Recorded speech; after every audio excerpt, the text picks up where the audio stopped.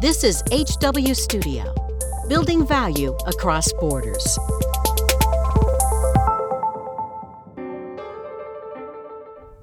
Olá, você está ouvindo a HW Studio. Olá, Léo Freitas, tudo bem? Tudo ótimo. Como é que vai, Fernando? Tô nervoso. Por quê? Por quê? O que você tá fazendo que você tá nervoso? Eu estou indignado. Indignado? Eu estou indignado. Sabe por quê? Eu acordei hoje cedo e a minha mulher falou assim: Fernando, eu vou falar um negócio pra você. Eu falei, pode falar. Ela falou assim, eu te amo. Nossa. Ô, Léo, como é que você se sentiu depois disso? Não, eu fiquei com raiva. Ela tinha que me odiar, Léo. Por quê? Ah, poxa vida, né? Porque daí eu tenho que ficar o resto da vida com ela. Mas você... Não tem motivo. You're very loving. Você é um cara acha? muito amável. Claro que é. Sim, não. Por que não? Televisão é tudo mentira, Léo. Não é não. É sim. Esse pessoal de jornalista é tudo fake news. Tudo fake news? Tudo fake news. Como é que você consegue diferenciar o que é fake news e o que é real news? Principalmente naquilo que você... tá tentando mostrar, no meu caso, por exemplo, que eu tento mostrar cada vez mais que existem as verdades sobre a imigração e não existem imitações. Então, não aceite imitações, né? Então, mas existem muitas verdades sobre a imigração de um modo geral e as pessoas têm tido ainda muita relutância, né, em acreditar e acham e vão mais para o lado do fake news do que o lado do real news. Exato. A gente está no mesmo barco, né? Acho que todo mundo está no mesmo barco. A gente vive uma crise hoje na comunicação brasileira, que qualquer um faz a comunicação e todo mundo está afim de audiência, né? De quantitativo, né? E não qualitativo. Então isso dificulta o nosso trabalho. O que a gente prega, na verdade, é reforçar a nossa marca, né? Mostrar a nossa credibilidade. Eu tive um chefe, Léo, que falava assim que credibilidade a gente não compra no açougue. A gente não chega no açougue e fala assim, eu quero 1 quilo de credibilidade, eu quero 2 quilos de credibilidade. A gente adquire isso com o tempo, né? Então a gente tem que conscientizar quem está consumindo o nosso produto a identificar isso, né? Entendi. Você é índio? Não, não sou índio. Porque quem tem chefe é índio. Bom, piada boa. Vamos lá. Hoje a sexta-feira tá animada, né, Léo? Então, olha só, mas assim, por falar em índio, programa de índio, assim, me parece um pouco falta do que fazer as pessoas ficarem cavucando notícias nos lugares onde não tem nenhuma realidade, nenhuma certeza que aquela informação é correta. Uhum. Então, assim, eu sempre falo assim, se você quer ter uma informação sobre imigração, sobre impostos, você pode buscar perfeitamente as informações diretamente no site dessas agências. E as pessoas, as agências são obrigadas a reportar exatamente aquilo que é. Uhum. Principalmente aqui nos Estados Unidos existem as leis que são bem severas com relação a isso, principalmente no que se relaciona às leis federais americanas. Uhum. Então, se as pessoas tentam buscar uma informação de repente sobre os programas, por exemplo... Mas ela não consegue, Léo. A pessoa não consegue fazer isso. Pô, mas o Google deixa a coisa mais fácil, gente. Não, a pessoa não consegue. Ela vai entrar no site do governo, ela não vai entender patavinas de nada lá. Bom, aí é uma questão... Acho que você está querendo ser gentil, Léo. Você acha que eu estou sendo gentil? Acho que você está querendo ser gentil. Acho que tem que cair em portais que dão confiança, né? Que falem a mesma língua, né? Porque às vezes a tecnicidade do negócio complica, né? Complica. Tudo bem, mas aí você pega... É um tiro no seu pé, hein, Léo? Você fazer um negócio desse. Não é, não. Não sim. É, não. Não, cara, eu já falei o seguinte. Eu sou a primeira pessoa a falar da seguinte forma. Pessoas ficam questionando muito sobre o sucesso da Riemann Woodward, ficam questionando sobre o porquê e como, qual é. E eu digo, gente, mas você quer fazer? Tem umas imitações aí que estão tentando fazer, mas eu já vi que vão quebrar a cara. Plágio, total. Não, chega até a copiar até as cores da empresa. Dá um processo. Manda aprender. Não. Tem espaço para todo mundo. Mas eu sou da seguinte, você quer resumir, quer fazer do meu jeito, da forma que eu faço e ter o mesmo sucesso que eu tenho? E com a minha equipe, da forma que a gente faz, da maneira unida que a gente trabalha, eu ensino. De graça. Não, Léo, esse é discurso. Não é, não. Tô falando. Discurso, não é. Não posso acreditar que você está fazendo isso com o seu business. Ensino. Meu business vai durar pro resto do milênio, cara. Não tem esse problema. Eu ensino. Sem problema nenhum. O tema, existe uma coisa que, como budista, eu aprendi muito bem. Você deve Você não pode temer você se tornar redundante. Você deve temer você passar a ser o ignorante. Quando você domina a matéria, você pode ensinar. E um bom professor ensina até de graça. Desculpa aí, não precisava ser tão violento assim. Precisa ser. Agora eu vou embora, deixar aqui você sozinho aqui, porque você pegou pesado, Léo. O comandante Rolim falava assim, o seguinte, ele tinha lá os 10 mandamentos nas paredes da empresa, e um deles falava assim: bem-aventurados congêneres, que sem eles eu não sobreviveria. Exato. E acho que é bem isso mesmo, né? A gente não tem que ter um monopólio do negócio. De né? nada. E a pessoa vai ver a diferença da prestação de serviço. Claro, né? claro, exatamente. A mesma coisa serve usando a questão da aviação. Existem vários tipos de prestadores de serviços de companhias aéreas. Por que você voa uma linha aérea ou uma outra? Outra questão é o serviço que vai te atender, ou porque a rota te atende melhor, ou o que for, seja qual for o motivo que você está escolhendo. Mas existem, obviamente, empresas que vão sempre ser concorrentes. Tem a Spirit que te leva para Las Vegas, e tem a American, né? E tem a Raymond Use Aviation. Nossa! A Spirit te carrega para Las Vegas. Leva seu espírito, né? Exatamente. E você vai pro ar e começa a rezar. Não, mas a empresa... Não, falando sério, não vamos falar mal da Spirit, não, porque... tem inclusive pilotos brasileiros trabalhando na Spirit. Isso vai ser tema do nosso próximo HW Studio. Vamos falar da aviação, do mercado da aviação. Vamos falar, sim. Tem pilotos brasileiros trabalhando na Spirit, e eu achei bacana a iniciativa que essa companhia aérea teve, e eu acho que contratando pilotos estrangeiros que estão aí em processo de imigração, achei bacana. Eu acho também que as pessoas têm que entender que tudo é uma questão de feedback.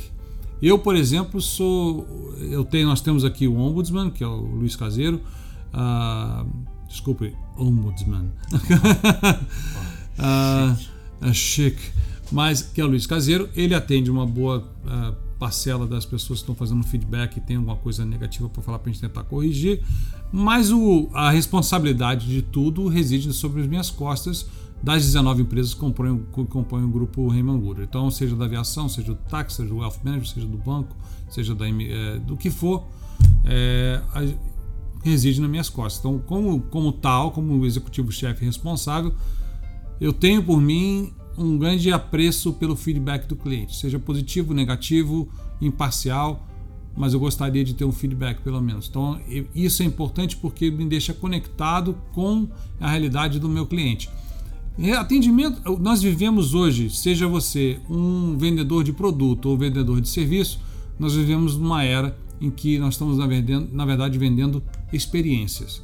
Então, qual é a sua experiência? A sua experiência com um dos nossos serviços ou dos nossos produtos está sendo prazerosa? Está sendo verdadeira? Está sendo a contento?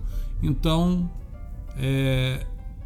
vale a pena você ter esse feedback do cliente para você poder manter esse nível de atendimento, esse nível de resultado, tá? Então, a experiência tem que gerar um resultado que dê realmente o intuito do cliente. Interessante isso que você está falando, Léo, porque teve uma época, não sei aqui nos Estados Unidos, mas no Brasil, a figura do ombudsman que você acabou de dizer, ele era muito presente nas empresas, né? O atendimento ao cliente, o pós-venda. E depois isso parece que diminuiu, você não ouve mais falar desse personagem, né? Dessa instituição dentro das empresas. Vamos culpar o Uber? O Uber, porque o Uber ele tirou a necessidade de ter uma existência de um call center, né? Tudo é feito através de e-mail ou mensagem. É um problema. O Uber sofre aí, assim, a duras penas esse atendimento ao cliente. Então, né? vamos culpar os millennials, então. Eu gosto de culpar os millennials. Então pronto, já chamou culpado. Não, de jeito algum. Eu acho assim... O customer service dos Estados Unidos é uma coisa que funciona e funciona muito bem, né? Não para tudo, tá? Não para tudo. Existe algumas falhas, tá? Entenda o seguinte, eu gosto muito de falar, como diz o outro, né? Eu sou americano de carteirinha, sou mesmo, sou apaixonado pela pátria que me adotou, mas eu tenho que reconhecer as falhas. Os Estados Unidos caiu consideravelmente em sua seu atendimento ao cliente. Depois da crise de 2008, a coisa degringolou bastante. Muitas pessoas que hoje trabalham nessa área vêm sofrendo bastante com questões de estresse, que existe, o estresse aumentou muito eu digo na sociedade como um todo.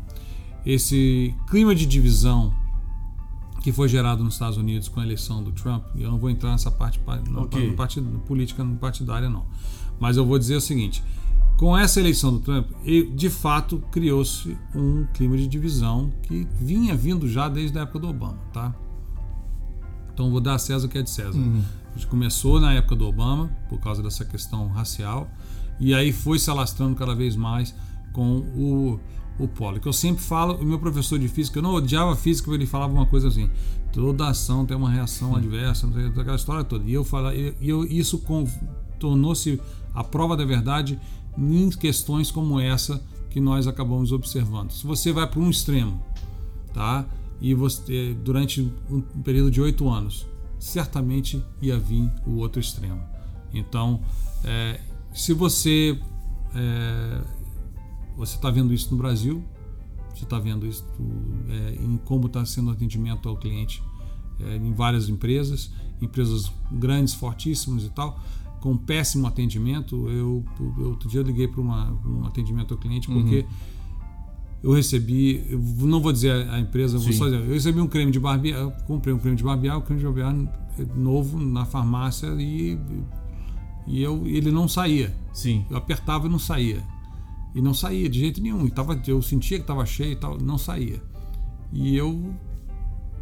precisando fazer a barba, falei assim, vou a uma reunião, como é que eu faço? Aí eu, assim, como sou um cara tinhoso, eu tenho muito tempo de sobra, né? Sim. Então, assim, você deve imaginar. Você deve imaginar que só tem uma fila gigante aqui na porta do estúdio para falar com você, mas tudo bem. Mas eu falei assim, vou fazer uma experiência, eu vou ligar pro atendimento ao cliente. 0800. Bom, foram 33 minutos de espera para ser atendido. Depois do atendimento, depois dos 33 minutos, simplesmente falaram para eu retornar ao local de compra, que seria trocado. Eu falei assim: você sabe onde eu comprei? Não, mas com certeza todos os nossos distribuidores têm obrigação de troca do produto caso esteja defeituoso. Eu falei: ok, tudo bem, vou lá. Fui lá. Você tá de brincadeira. Fui, não, eu quis passar por essa experiência. Foi até o fim. Que daí realmente eu gosto de ver as coisas até o fim. Então, cheguei lá e aí fui trocar. Não foi uma troca imediata, me fizeram algumas perguntas, porque obviamente eu tinha quebrado o lacre e tal. E a primeira coisa foi a acusação da loja me dizer que eu tinha feito algo errado, estava quebrado, estava querendo devolver um produto. E você zen. E eu super zen, porque vamos dizer assim, não é um produto. Já teria espirrado aquele. Então eu falo assim, gente, é um negócio tão simples assim.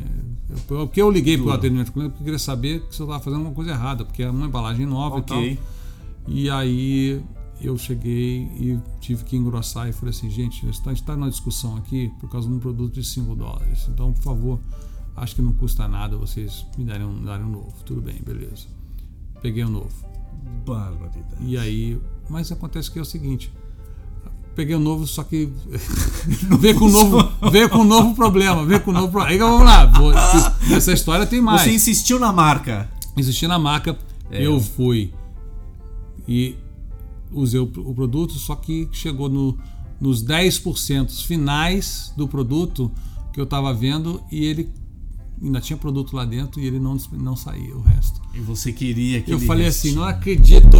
$1 tá lá dentro. Meteu $1 lá dentro, mas eu falei assim, que isso? Que estranho, né? Então as pessoas... Aí, moral da história. Você tem que, primeiro, estar 100%... Se você é um empresário, você tem que estar 100% cobrindo todas as áreas possíveis e imaginárias de risco do seu produto ou do seu serviço. Tá? Você não pode deixar a desejar em momento nenhum. A realidade hoje em dia, existem muitos... os consumidores são muito exigentes.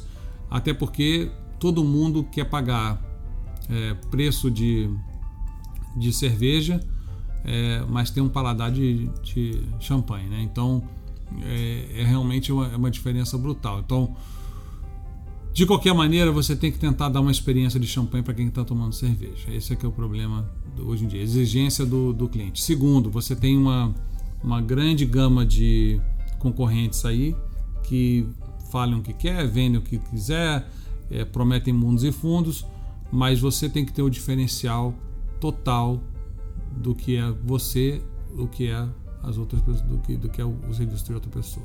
Muito bem, Leonardo Freitas, adorei a nossa conversa. Não vamos então trocar gato por lepre. Basicamente isso aí. Mande seu e-mail para hwstudio@hw.law. L-A-W. Se você não aprendeu inglês, procure já um curso de inglês. Dream Language Academy. Olha o merchandising, hein? Olha o merchandising. Vamos ligar lá para os donos dessa escola aí, passar um invoice para eles, né? Até mais, Léo. Até mais, obrigado.